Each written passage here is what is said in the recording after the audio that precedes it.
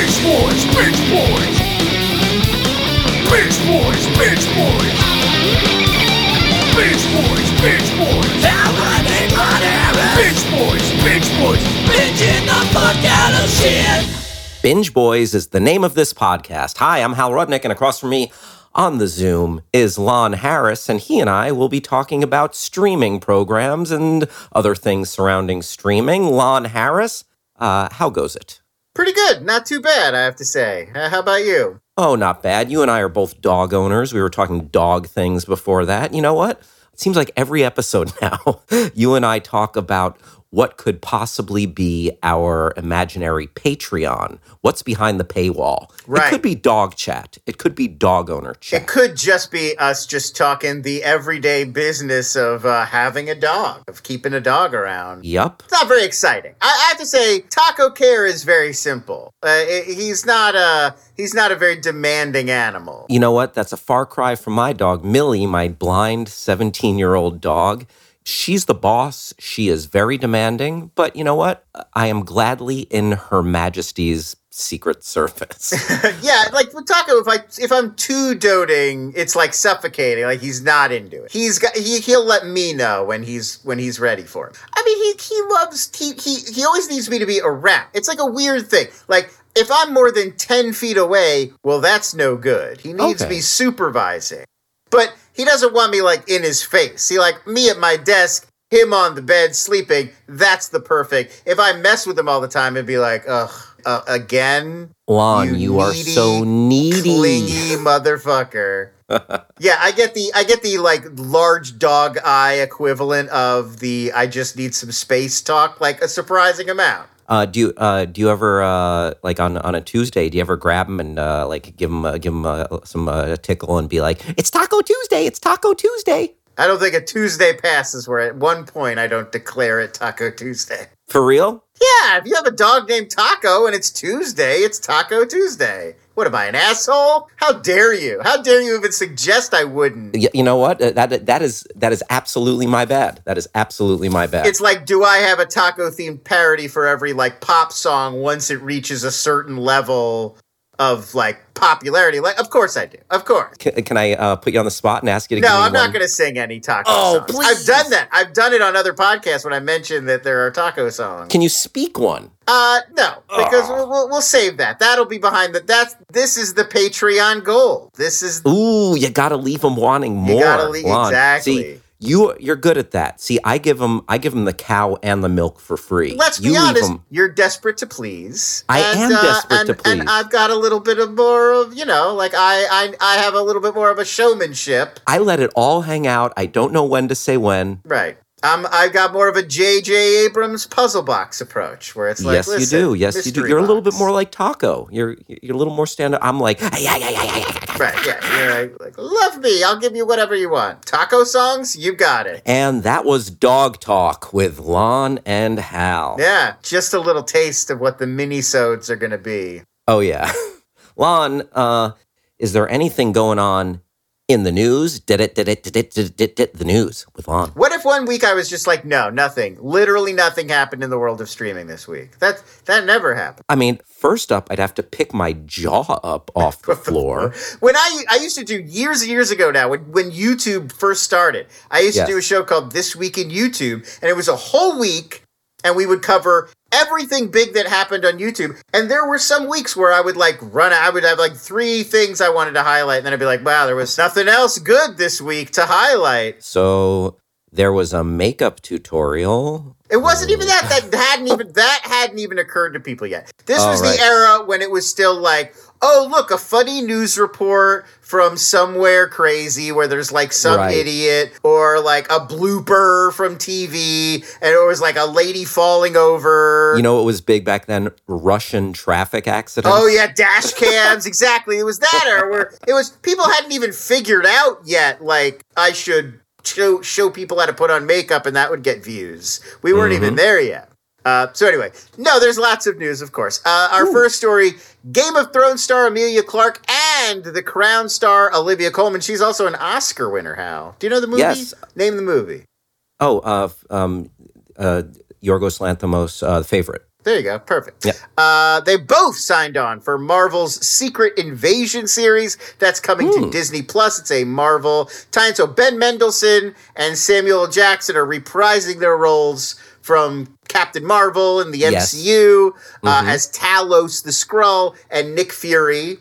And now we don't know what roles Olivia Colman and Emilia Clarke are going to play, but they're both going to be in that show. It is about a Skrull. You know, Skrulls, they can shapeshift. Yes, they can shapeshift, and like we thought they were the bad guys, but they were actually ended up being nice guys. Right. In Captain Marvel, that's true. I believe Secret Invasion is about a rogue group of Skrulls that are hiding out among humanity, and we gotta, like, find them. Oh, gotcha. And Kingsley Ben-Adir, he played Malcolm X in One Night in Miami, which perhaps you saw. Yeah, oh, absolutely. We talked about it on this show. We did. So he's the villain. So he's going to be like the leader of the bad Skrulls. Yeah, he had a quiet power in that movie. Like, I think I remember us just talking about the performances in One Night in Miami, which are strong across the board. And like, just, you know, he brought it. Like the requisite intensity needed to play Malcolm X. Yeah. I mean, well, we were saying too, he also played Obama in the Comey Rule, that Showtime series. Like that's you within a matter of months, people are like, I want you to play Malcolm X and I want you to play Barack Obama. You should be like, I should stop acting and become a great orator. Like I'm reminding people of like two of the greatest givers of speeches of all time. Like it's crazy. Absolutely. And, you know, I'd venture to say that, you know, back to a little bit of Olivia Colman talk, she's one of the best actors working today. Just seamlessly can move in and out of comedy, drama, really absurd comedy like Look Around You. People forget this. She was in The Office, like the UK Office Christmas special. Oh. Like she's a mainstay of British TV comedy. Like I knew her from all those goofy, dumb shows way before it was like Oscar, like even Broadchurch was way before I thought of her as even like a film actor. Mm-hmm. And she's in what? She's in like Hot Fuzz too? Yes. Like she's in a lot of like goofy stuff. Yeah, she's so good and just not afraid to really just flip the switch and go crazy. Really good in The Lobster too. Sure. Who doesn't love The Lobster? Her scene with John C. Reilly and that toaster, just like one of the funniest scenes in like the past decade. Yeah, so this could be fun. Seeing her in like a Marvel context. I'll watch it. We'll watch it. We'll watch it and talk about it right here. Oh, we gotta watch all the Disney, Marvel. Come on, we're gonna watch all this. Oh, yeah. All right, next story, Master of None. You remember, it's been 4 years since we had a new season of Aziz Ansari's Master of None. Mm-hmm. In 2018, there was, he got into a situation. He got half canceled? There was he got like Me Too'd, but it didn't fully take. Where there was this article on. Yeah, it was a weird, it was an unfortunate situation. It sounded like he was a little bit tone deaf, but it didn't sound like it wasn't like an assault. He was called out for an aggressive bad date. He was overly aggressive on this date. And this woman who did not, it was anonymously written. Yeah. And so, it was like he was in trouble for a while, but then he sort of came back. He has had a Netflix. He had that Netflix special, which had that awkward opening. I didn't like what he was wearing. That's special. I actually didn't. I'm a big fan of his stand-up, and it wasn't like I was holding the article against him. I didn't love that special. It felt like weirdly low energy, and like, I don't know, like I just wasn't. Yeah. I've been a bigger fan of his in the past. It just didn't do it for me, that material. Oh, sure. Like, I like his Randy character. I like so much of what he's done in the past. Yeah, and like his old Cousin Harris stuff, where it was his nerdy Cousin Harris. Like, I used to love all that stuff. Yeah. But yeah, I think the tenor of the situation that he had to address up top kind of cast a pall over the special. I agree. I'd look forward to seeing him do something new where it's just like he gets to just talk about whatever he wants.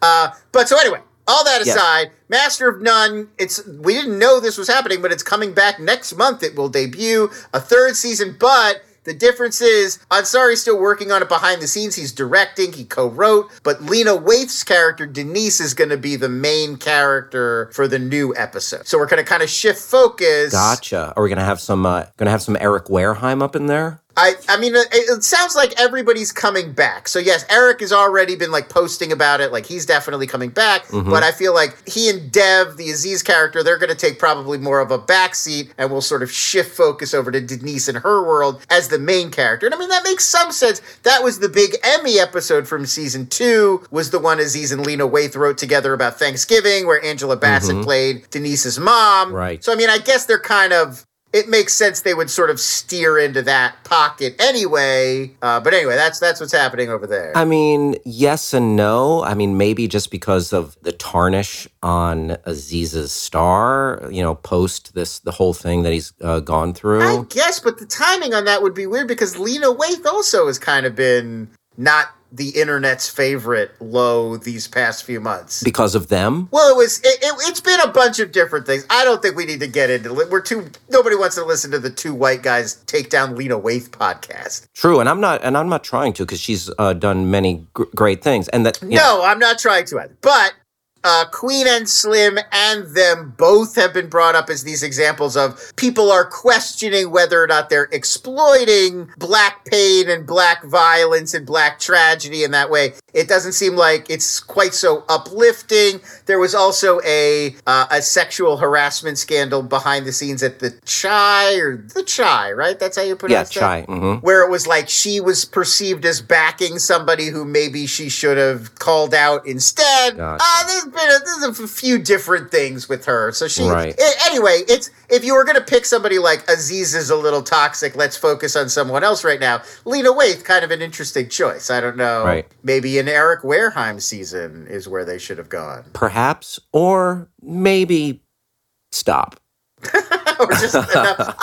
You know what? I'm gonna disagree with you there. I like Master of None. I absolutely did like Master of None. I'm going to check out a third season that's focused on Denise, and maybe I'm open to it. Maybe it'll be great. I like Lena Waithe as an artist, and so much of what I've seen of her, maybe not 100% across the board, but I enjoy it. And I'll watch it because I agree with you, Lon. I really like that show. And I thought, the same way I said Olivia Colman can slip between comedy and drama, that show did it so well. Right. I'm hoping that as long as it keeps the tone, they're going to shoot on film again. So, I feel like they're going to kind of keep the tone of the other seasons, and they're just going to kind of let's look at this other corner of the world that we're doing. The stuff they did in Italy for that show was really lovely. Yeah, that was great. The opening stuff of season 2, yeah. Yeah, and it was absolutely the show went at its own pace.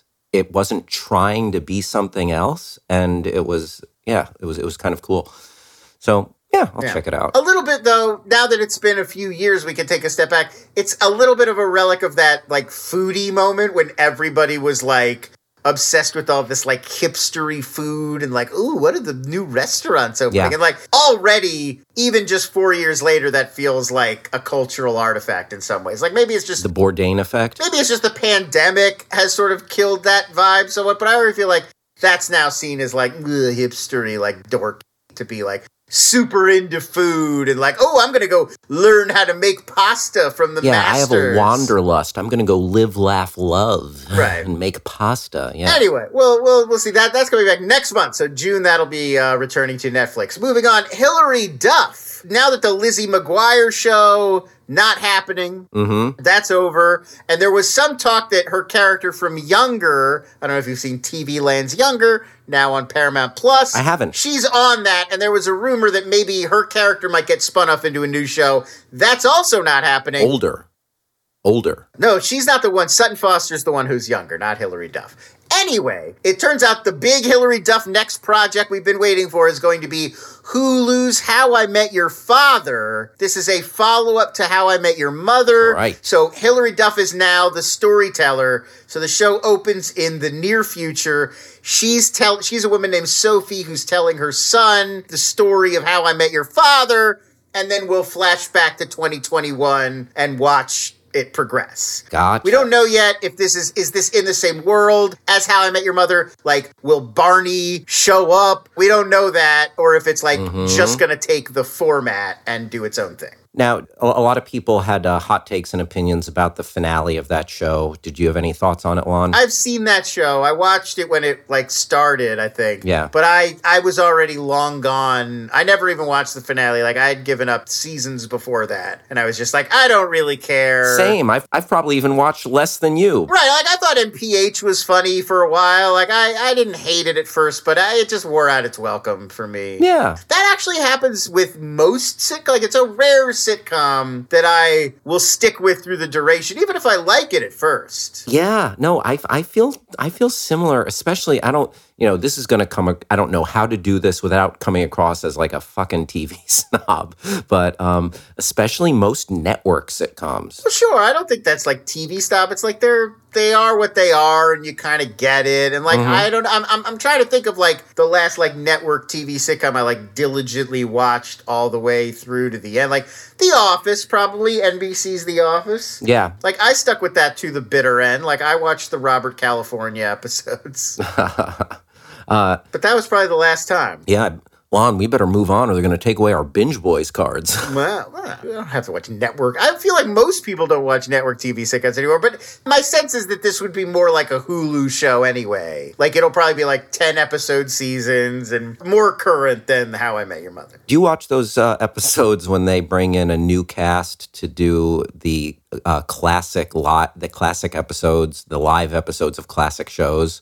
Like they'll bring in like Jamie Foxx and Woody Harrelson to be in The Jeffersons and All in the Family. No, I don't really care enough about that and like the stunt casting, but I probably would enjoy it but that's fun and I like old TV Yeah, shows. I'd probably enjoy it too, but I don't care enough either because I'm kind of dead inside and yeah, right. It's the sort of thing that like in LA, if they were doing it live on stage, you'd be like desperate to get tickets for. Like, oh my God, that sounds so awesome. Oh, for sure. Because they're putting it on TV and everybody can watch it. You're like, what am I? Like a commoner? Like I'm going to watch this with everybody else in America? Fuck that. Like they did that reading series of different films at like the LACMA and different places. Yes, I went to go see a bunch of those. That was super fun. Oh, I didn't get to see any. The best one I ever saw was The Empire Strikes Back. Oh. And J.K. Simmons read Darth Vader and like he came in, he entered the auditorium from the very back and they played the Imperial March and they had a retinue of dudes in like screen perfect stormtrooper.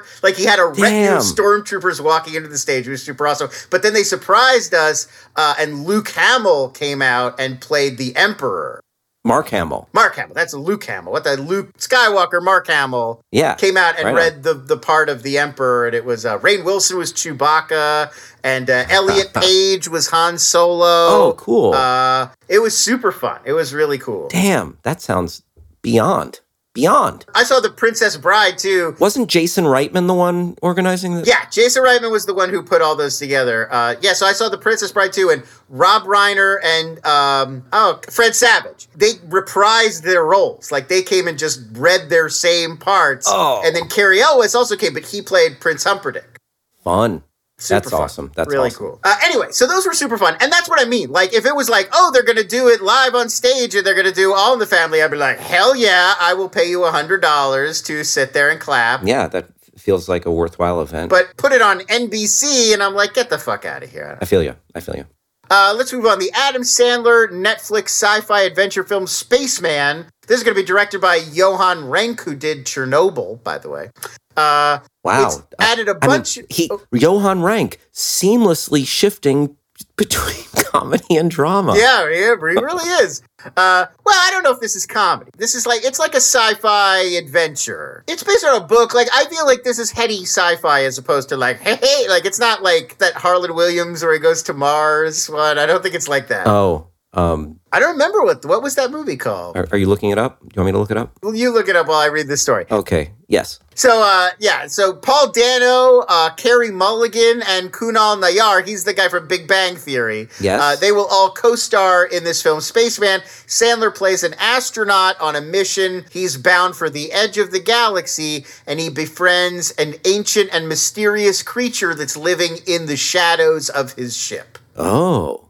Interesting. Harlan Williams' movie is called Rocket Man, by the way. Rocket Man, of course. That's where he farts. He farts in his spacesuit, and he's sharing the air supply with all the other astronauts, so that they have to breathe in his farts in a memorable scene. And then he also recounts the rise of Elton John? No, that's a different movie also called Rocket Man. Gotcha. You can imagine the frustration of people trying to make a musical biography about Elton John, that this incredibly Wait, dumb... so Taron Egerton was the one who farted in his spacesuit? This incredibly dumb space fart movie stole the perfect time. I mean, you would say, like, surely they could just go with Goodbye Yellow Brick Road or something. Like, he did have other hit songs. Right? Yeah, call it England's Rose. Sad songs say so much. That song is called Candle in the Wind, Hal. Come on. Goodbye, England's Rose. He says that in the song. In the Lady Di version. You know, there are two versions. Yes, of course. We all know about the multiple versions of Candle in the Wind, Hal. Do you want to hear an unpopular opinion? Shoot. Every time a celebrity dies, any celebrity, from Larry King to DMX, Elton John needs to do a version for that celebrity. A new Candle in the Wind for Yes. every dead celebrity. That's a lot. That would be his full-time career. Like, every day I know. he's got a new version of Candle in the Wind. And they don't always lend themselves to that metaphor. Like, dogs don't... Like, what do you do with DMX? I mean, Goodbye. Is DMX from Brooklyn? Yes, I believe so. Goodbye, Brooklyn's Rose. No, that you're just being... And also, believe Brooklyn's Rose is already... That's Neil Diamond's song about his mother, I believe. Really? I believe there is a song called Brooklyn's Rose, and it's a song that Neil Diamond wrote about his mom. I'm going to look it up now. I think I've seen him perform this song. Maybe not. Maybe not. I don't know. You are no longer up in here. You're up there. In heaven above. Wow, truly, this does not sound like a good song. Maybe this is not a great idea. I don't know. You know what? Me just riffing on a recently passed celebrity is probably the celebrity's death is not. Brooklyn Roads. Brooklyn Roads is the name of that Neil Diamond song. I just misheard it when he played it. Wow, we've really gone down a rabbit hole here. Quick story, then we will get back to the streaming news. I've been to a lot of concerts. I'm a 42-year-old man. I've seen a lot of live music. I've never seen anyone but Neil Diamond do this. He played Sweet Caroline front to back, song's over, crowd goes nuts. He goes one more time to the band. They start from the beginning and play the complete song Sweet Caroline again. Wow. Instant encore. He just did it back to back twice. Damn. That's crazy. The same song. I feel like you only get away with that if you're Neil Diamond doing Sweet Caroline or you're Smash Mouth playing All-Star. Those are the only two bands and songs that can do that. So, Spaceman, Adam Sandler. I appreciate you trying to get back to that. Adam Sandler is a compulsive gambler in space. Would I love to see the Safdie brothers do just like Adam Sandler, but it's sci-fi. Oh, I mean, imagine like the frenetic Safdie brothers space movie. Yeah, I'm into it. We'll probably have that eventually. I think one day they'll get talked into doing something in outer space or something Marvel. Guardians of the Galaxy 7 will just be a real intense, brutal journey into the heart of darkness. Or Fast and Furious 17. We can only hope.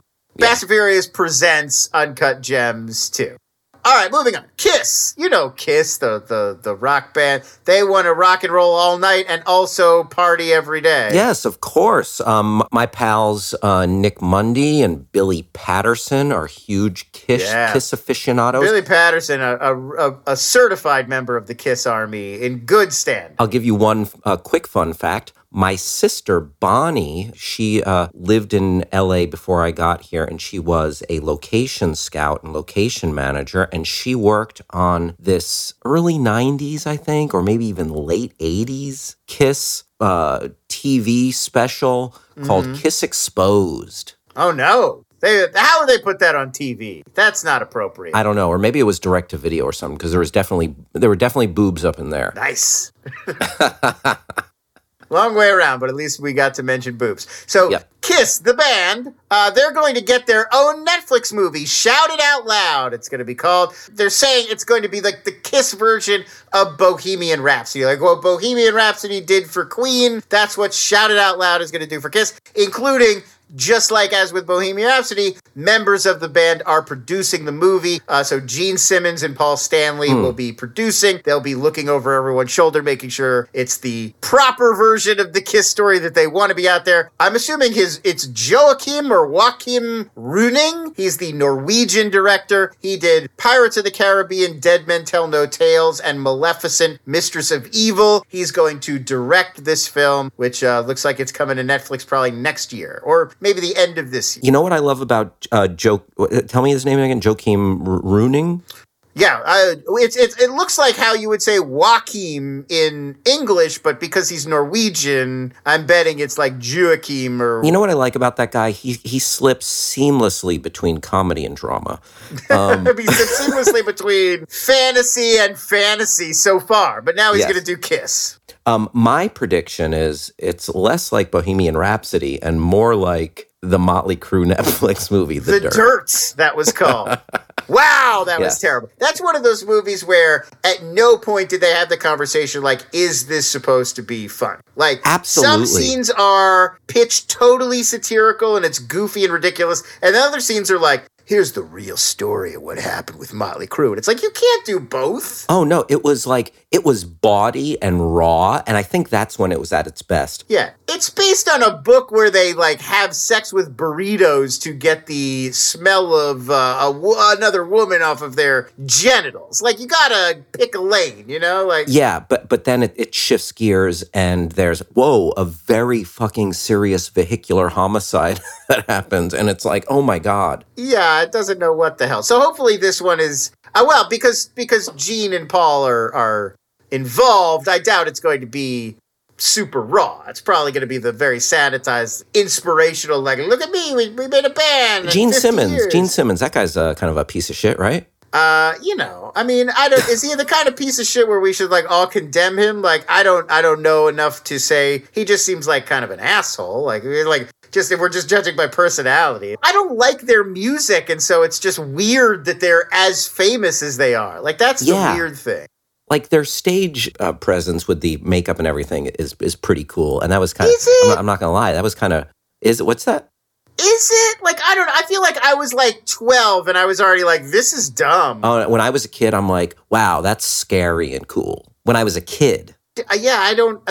It didn't. I saw them. I saw Kiss play once. I went. K-Rock has these summer events called the Weenie Roast and Carnival. Yes, right. Or now it's just the Weenie Roast. It used to be the Weenie Roast and Carnival, and they were right by where I grew up in Irvine Meadows in Irvine, California. Oh. That would be where the shows were. I went like a few summers in a row to go see those, and one year Kiss was the headliner. Mm-hmm. I didn't know. The only song I knew was I Want to Rock and Roll All Night and Party Every Day. And while they were performing it as the big encore, the stage accidentally lit on fire.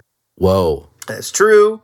In an interesting link to one of the films we'll be reviewing. But Indeed. it did not end tragically. They put the fire out and just ended up looking like clods. Good. I'm glad to hear that. But my memory of it is still like, what a bunch of clods. I saw Gene Simmons. It was very Spinal Tap.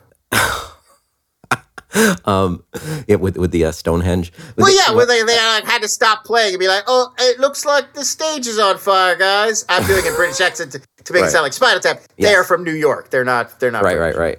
I saw Gene Simmons at the airport once. We were both waiting to get on the same Southwest flight from Las Vegas back to Los Angeles. Why does Gene?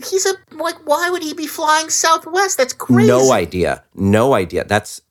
I know that it totally crazy. But the thing that stuck out to me, Gene Simmons, from what it looked like, he met some woman right there at the airport and started close talking with her, like very intimately. Of course, we all know he's a creep. Like, he's obviously got very creepy tendencies. Yes. Anyway, you know what? My prediction, yes, closer to the dirt than Bohemian Rhapsody. Bohemian Rhapsody wasn't even that good. It's just Rami Malek's performance. Let's be honest. It's a bad movie. And Rocket Man, which we spoke of earlier, superior to Bohemian Rhapsody. Rocket Man was very divisive on critics. I actually thought it was delightful. I really enjoyed Rocket Man. I enjoyed it too. I thought it was weird. The one thing I think is weird about Rocket Man is that though we all know the movie's in a lot of ways about how the lyrics are written by Bernie Taupin, not Elton John. Right. Nonetheless, it keeps trying to do this thing like the songs are about Elton John's life.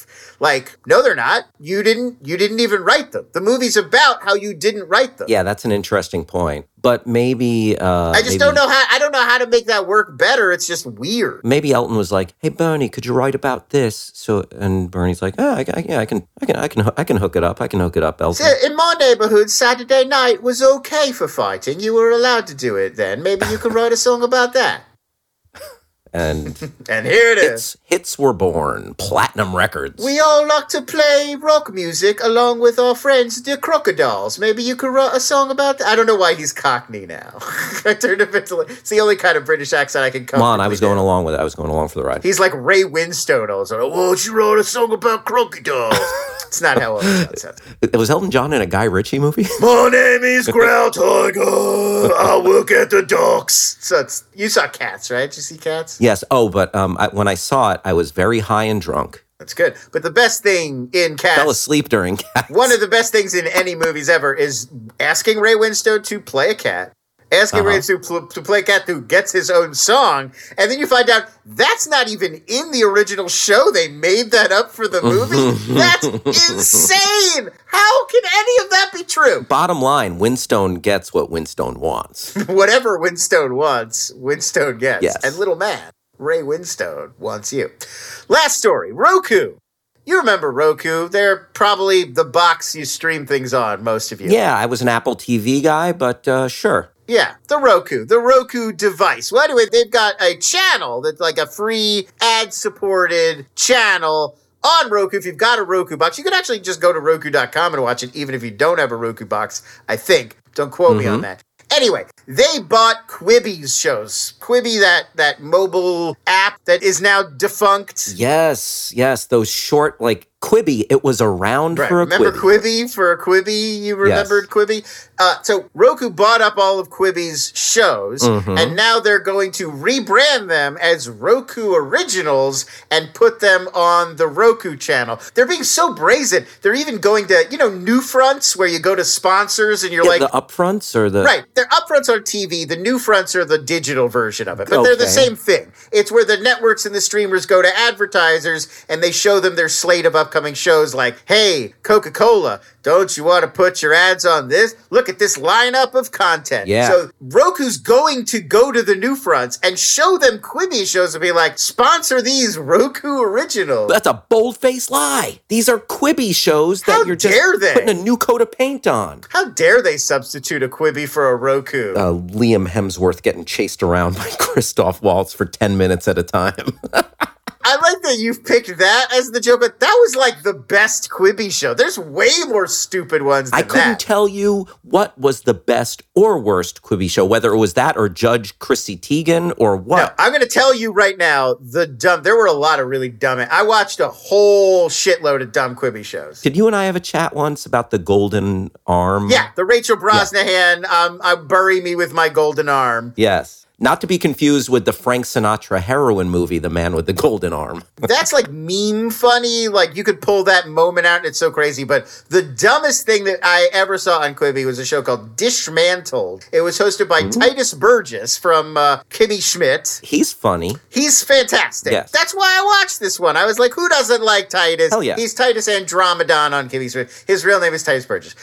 So he hosted the show. Here's the concept. You've got two chefs. They're in booths, like see-through booths, and they're wearing protective gear. And then they put a kind of dish, like an entree, into a cannon and shoot it at them. And they've got to like taste themselves and taste the food that's been shot at them, deduce what recipe it is, and then go recreate it themselves. And whichever chef recreates a dish that's closer to the dish that was fired at them wins the competition. That was the show. I'm stunned I'm stunned this got greenlit. This is a double dare. This is you just described Double Dare with Mark Summers. Bear this in mind.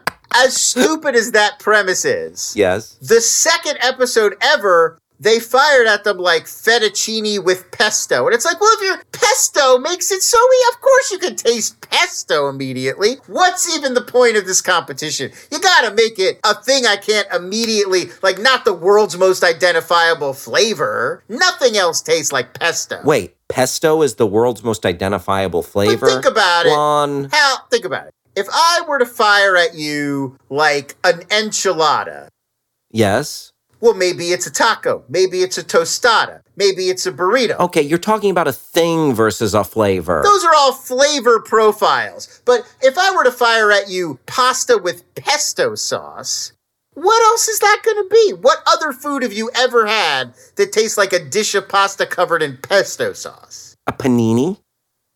But there's no, you can feel Got bread. you.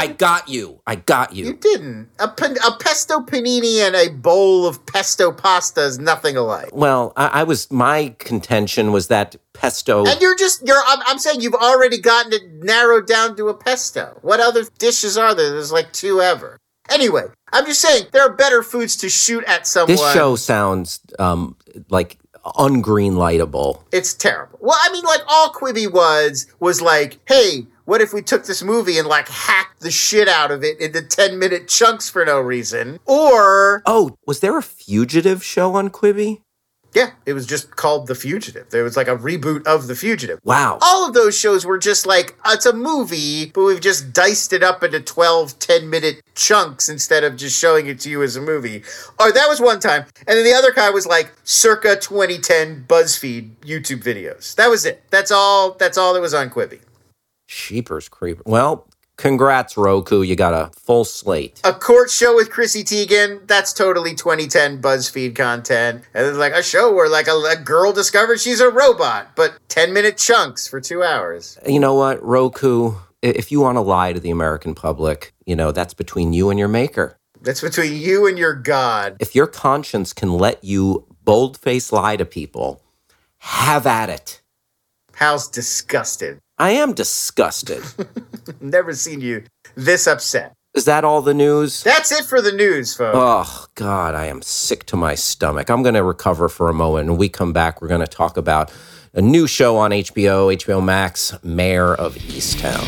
Bitchin' the fuck out of shit. Lon, I got to tell you what, I really like this first episode, Mayor of Easttown, HBO Max. Did you? Kate Winslet. Did you? I didn't hate this. I'm going to stick with it. I'm going to watch more. I got to tell you, though, 90% of what's keeping me moving on this is just the presence of one Ms. Kate Winslet. I was particularly drawn to Kate Winslet's performance, which it feels very lived in. You believe that she's sort of this, blue-collar Pennsylvania town. I have one of the very rare instances when anyone is even attempting a Philadelphia accent, let alone kind of nailing it. Like, she's doing a really good Philadelphia accent, and that is hard to do. Like, other than like Kroll Show when they do Pennsylvania, when was the last time you even saw, like, even in Rocky, they don't really try to do the accent. Yeah, I spent a good deal of time in Pennsylvania going to Penn State, and I knew a lot of people with that Yun's going downtown and kind of... well, that's not, you're not doing it. But no, it's hard to do. That's the point. That's the point. I grew up there. I used to have this accent. I dropped it. And now it's hard for me to even remember what it used to sound like. But there's one moment in particular where she asked somebody for a glass of water. And that's really hard to nail if you didn't grow up saying it. And she's doing, for a British person, like an impeccable job. Yeah. Really, really impressive. Having said that... Yes. Lay it on me. This was fucking boring. And like, I think it felt like it's the guy who wrote it also wrote that movie, The Way Back. Brad Inglesby, I think is his name. And you could tell that he's a film writer because he's really letting this like slow burn. I get The Way Back confused with The Way Back. Which one's The Way Back? The Way Back is Ben Affleck is an alcoholic basketball coach. Gotcha. Yeah.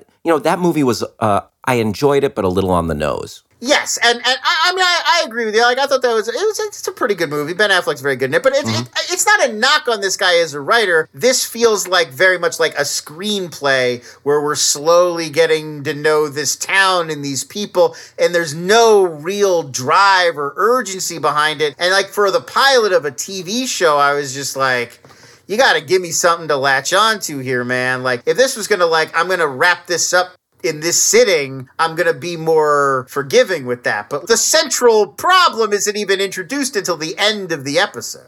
True, but there are absolutely large-sized breadcrumbs towards the central plot given throughout. And there's a nice combination of things happening. I think, I agree with you that Kate Winslet is really bringing the heat. And you can see, like, her character is heroic and troubled and just a lot of complexity. And a lot of complexity in the town and the people of the town. And this is going to sound weird, but I just think the art direction and the lived-in nature of this blue-collar town really resonates. And I felt like I was watching people who were truthful, and I wanted to spend more time with them. And then the stuff they gave us at the end, I'm not going to spoil anything, but it's like, okay, now the game is afoot, and I want to watch Kate Winslet unpack the shit that went down in this town. There's a lot of shows like this that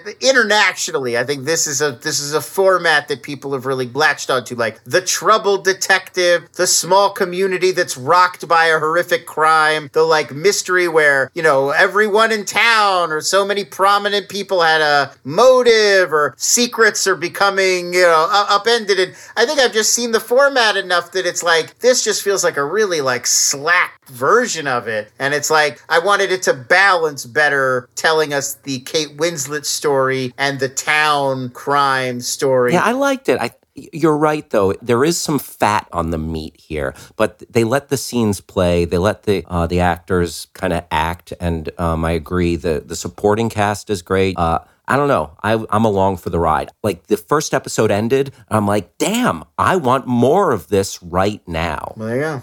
I'm going to stick with it. And who knows, by week 3 or 4, maybe it'll grab me and I'll be like, you know what? That extra time we spent with Mayor up front really paid off now. I'm glad I got to know Guy Pearce. Kate Winslet and the show in general, there's so much gray area in life. And I thought it did just a nice job of like, oh, this is not black and white. There's complexity and there's a lot to chew on. And it's also, I have to say, if you are going to take one of our most prominent, famous, sort of like respected filmmaking actresses and make her vape on screen. Yes. It's hard to pull off and make that feel authentic. And she does. I believe that she vapes in this.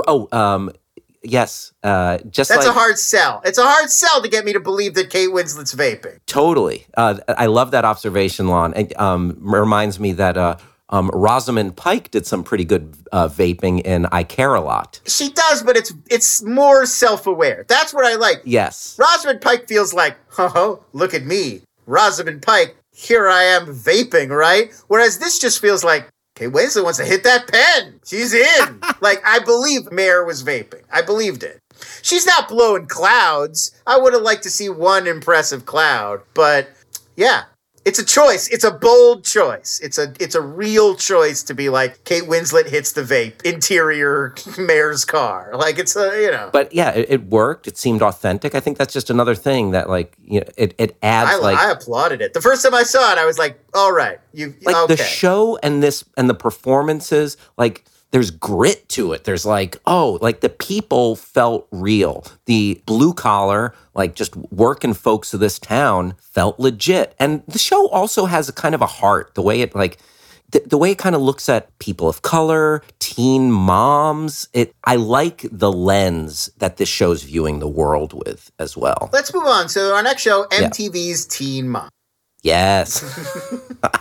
Lon, how come we haven't covered that yet? I know. I've never brought it up, but I should have. So, yeah, Lon and I were, we like some things, and we are a little divided as well. But Mayor... You like this one more than me, but I'm going to stick with it. Mayor of Easttown, HBO Max, if you're trying to find it.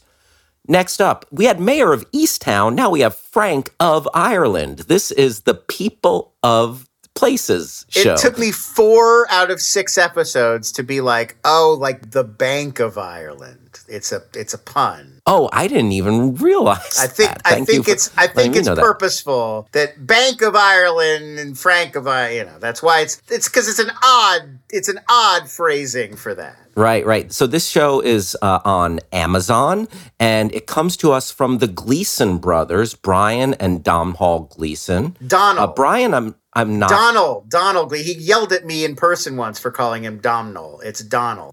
It's Donald? Donald. Not. It's Donald without the D on the end. Donald. Gotcha. Thank you for taking me to school on that one. I've been Literally, calling him Domhnall. I interviewed him and Oscar Isaac at South by Southwest about the film Ex Machina. And I introduced them as Oscar Isaac and Domhnall Gleeson. And he's like, he made a big show about it. Oh, it's man. Donald. Like I'm from fucking Ireland. Listen, man, I'm trying. Don't give me your, my white privilege about your Irish name. Like, don't give me this. Just tell me how to pronounce it. This is a fun show. I like this. I watched this all in a day and a half. It's light and funny and, it's darkly funny. It's very Irish in that way where it's super cutting and sharp but funny. It's staring deep into the characters' souls and judging them, but in an amusing way. Totally. I would say there's a little bit of Step Brothers, maybe a little bit of Atlanta, a little bit of Tim and Eric, and just in all different parts. These but it exists kind of, maybe even a little bit of Yorgos Lanthimos in it. It exists kind of in its own reality of people, but it's our reality, but not, Right. Because these people might be too stupid to actually live. Yeah, it's a little everything's a little bit bigger. Everybody's kind of hypersexualized. Yes. And everybody's kind of a little bit dumb, and everybody's sort of borderline alcoholic. And right, it's everything's a little cartoony. Yeah, people are big. driven by their ids. The worst of them will come out at the drop of a hat. But damn it, it was it is a good time. It's very silly, very silly breezy, and fun. I mean, 24-minute episodes, and there's only 6 of them, so it really is sitting down and just watching a movie. Yeah, I watched 4 of them before I'm I'm just burning through this thing. Yeah, and it'll probably come back for a few more seats. They'll do 2 or 3 more runs of these, I bet. The supporting cast is great. There's just lots of funny and absurdity. And basically, the Gleason brothers play best friends. I'm surprised they're not playing brothers, but a couple of best friend gingers going around having just the dumbest misadventures. I mean, in fairness, in Ireland, that's more common than here. In America, 2 guys who hang out all the time who are not related and they're both redheads, it would be a thing people would comment on. It would be a little bit rare and kind of funny. Sure. They would form an improv group called 2 Gingers. It'd be a thing. Yes. But in Ireland, where a lot of people have red hair, it's probably pretty common for there to just be 2 friends. There's 2 hair colors in that entire country. Brian Gleason is the main protagonist. What else has Brian Gleason been in? I did not really know. I mean, other things in UK TV apparently, but not anything I knew him from. Yeah, Donald Gleason. He's been in everything. He's Hux. General Hux in the Star Wars films. Ex Machina, as I mentioned, he's the protagonist of that one, whose name and so many other things. He was in Brooklyn years ago, right? Yes, Donald Gleason's in stuff every year. You've seen him pop up in many things. So he's the sidekick. He's the sidekick, Doofus, in this. Yes. This is his character's name. His name is Doofus. His name is they call, we don't know if that's his name or that's his childhood nickname. It might be a nickname. It's set in a Dublin suburb, which is not a setting I've really seen in a lot of other shows. And it's such a fun lark. Right. It's a funny little slice of life. It's not oh my God, you absolutely must drop everything and watch this, but I enjoyed it for what it was. If you watch Frank of Ireland, you're going to get some giggles. So, you know what? There you go. It's on Amazon. Check out Frank of Ireland. Now, we're going Did you know, by the way, those are the sons of Brendan Gleeson? Yes. The star of the show Mr. Mercedes. He's Mad-Eye Moody from the Harry Potter films. They're a very talented family, the Gleesons. Absolutely. Frank of Ireland. Available on Amazon. Now we go from something lighthearted to something just like devastating. A tough watch. Yeah, a real gut punch of a documentary, but something I would say, watch it. It's Collective, not The Collective, Collective on Hulu. This is from Romania. It's actually up for 2 Oscars. It's only the second time in history this has happened. It's up for Best International Film, and it's up for Best Documentary. And what's really interesting is the only other time that happened was last year. The movie was Honeyland from Macedonia. It was nominated for the same two Oscars. Yeah, so this film chronicles the aftermath of a tragic nightclub fire in Bucharest, Romania, and just the mishandling and the corruption that led to many more deaths than there should have been from this tragedy. Right, and so a lot of people died in the fire, but then a lot of the 30-plus victims died later in the hospital, either from inadequate care or because the hospital was disinfected using diluted disinfectants that did not work. So imagine, if your hospital's not clean and sanitary, then you get these horrible bacterial infections, and they're very resilient to antibiotics because everybody's on medicine at the hospital. So, so it was this out-of-control situation, and you're following these journalists who are from a sports newspaper. They Right. usually cover soccer, but nobody else was covering this story. So they kind of start looking into it, and it never stops. Like revelation after revelation, it keeps getting worse and worse. The Rock goes deeper and deeper. It's like watching a conspiracy thriller unfolding in real time. And the way they talk about it, we'll look at the U.S. government and say, oh, so-and-so seems like a crime boss, or like this mayor or this governor seems super corrupt. But the level of corruption in the Romanian government in regards to how government institutions and how hospitals are run, it's staggering. And they bring in a white knight, someone who seems to be earnest and has the right mindset to try to bring real reform so people can heal instead of the hospitals working for profit and to feather someone's nest.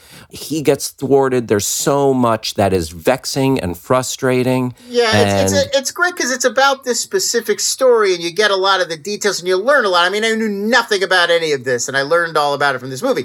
But it also feels universal because it's making this point that, obviously this CEO who was behind this company that's making these terrible diluted disinfectants, he's obviously like a criminal and horrible and an evil, corrupt person. But the movie's kind of making this point that he couldn't have done it or gotten away with it without dozens, maybe hundreds, maybe thousands of other people helping and covering for him and making these shady deals and not telling their supervisor, not reporting it. And it's only possible because everyone or so many people in this system have been compromised and are complicit. Yeah, and the level of access that they get is tremendous with the head of the Minister of Health. He's the Minister of Health. Thank you, good sir. And for the newspaper. So the access is amazing. And you're absolutely right, Lon. This unfolds like a TV drama, with the twists and turns. Yeah, it feels scripted at points, yeah. Yeah, but it's not, and it's riveting, heartbreaking, and not going to give anything away about the ending, but that ending, it just like an abrupt gut punch. It does. It sadly feels universally applicable. Like, this is about this thing that happened in Romania, but it really does feel like this is how these things happen. Like, we always set out with these, like, oh, this is a terrible problem, we're going to fix it. But somewhere along the line, the fix gets derailed, or the process gets upended, or people get distracted, or it doesn't always play out the way you would sort of think or hope that it would. Absolutely. And besides the fact that it's frickin' great, y'all should watch it because, like Lon said, it's nominated for 2 Academy Awards. And so, bone up on that shit, y'all. The Collective, it's not The Collective, Collective. Just Collective. It's on Hulu right now. Yes, check it out. Lon, I have to say something to you. that I didn't say at the top of the show. Please. Hoot hoot. Oh. Shout out to Owl Nation. Where so my Hooligans disappointing. at? Thank you, everybody, for joining us. Whether you're an owl or not an owl, or you don't know what I'm talking about, appreciate you listening. Thank you to Starburns. Thank you to our Lon, Adam Macias, our fantastic Yes. producer. He's onward and upward to bigger He's and abandoning us. better things. Right. Yes. He's like, we were merely a stepping stone. I understand. You know, you gotta listen. That's how it is in the media business. You gotta do your time with Hal and Lon. Yep. And then you get the Rudnick bump and you go on to bigger and better things. Indeed. So, Adam, you were very good to us and better than we deserve. Best of luck as Scott Rudin's new assistant. I'm sure you're going to do great. Broadway maniac. I haven't Scott heard Rudin. anything negative about this job. But I'd like to welcome our new producer, Travis Reeves. Travis, thank you for coming aboard, and we appreciate you being here. This is one of those situations where there are two different routes from me to Travis, our new producer. Oh. He is housemates with Beth May, who competes in the Schmodown. How about that? Is that crazy? 6 degrees of Is Travis. that a weird thing? There you go. I mean, pretty weird. Travis, welcome aboard. Thanks for joining us. Appreciate you being here. And I want to thank Jason Kay, who gave us the sweet licks that open up the show. Lon Harris, tell them where they can find you. Find me on Twitter at LONS. That's the best place to keep up with all the crazy, weird stuff I'm doing. None of it's crazy or weird. It's very normal, sane things. And then Inside Streaming is the newsletter I write every day, 5 days a week, about exactly this stuff. You would already have heard all of these news stories if you subscribe to that. You can do that at inside.com/streaming. And you can find me at Hal Rudnick, HalRudnick, on Twitter and Instagram. And check out my Twitch channel, twitch.tv/Hal Rudnick. No longer Chuckleface Lon. I changed it to Hal Rudnick. Wow. And but some millions of people know you as Chuckleface. How are they? I know. It's going to be very disconcerting and confusing for people. It's going to break the internet, but we'll pick up the pieces and go from there. This is like Prince changing his name to the symbol.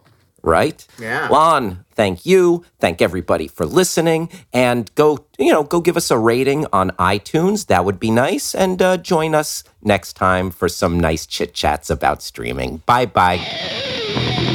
Bitch boys, bitch boys. Bitch boys, bitch boys. Bitch boys, bitch boys.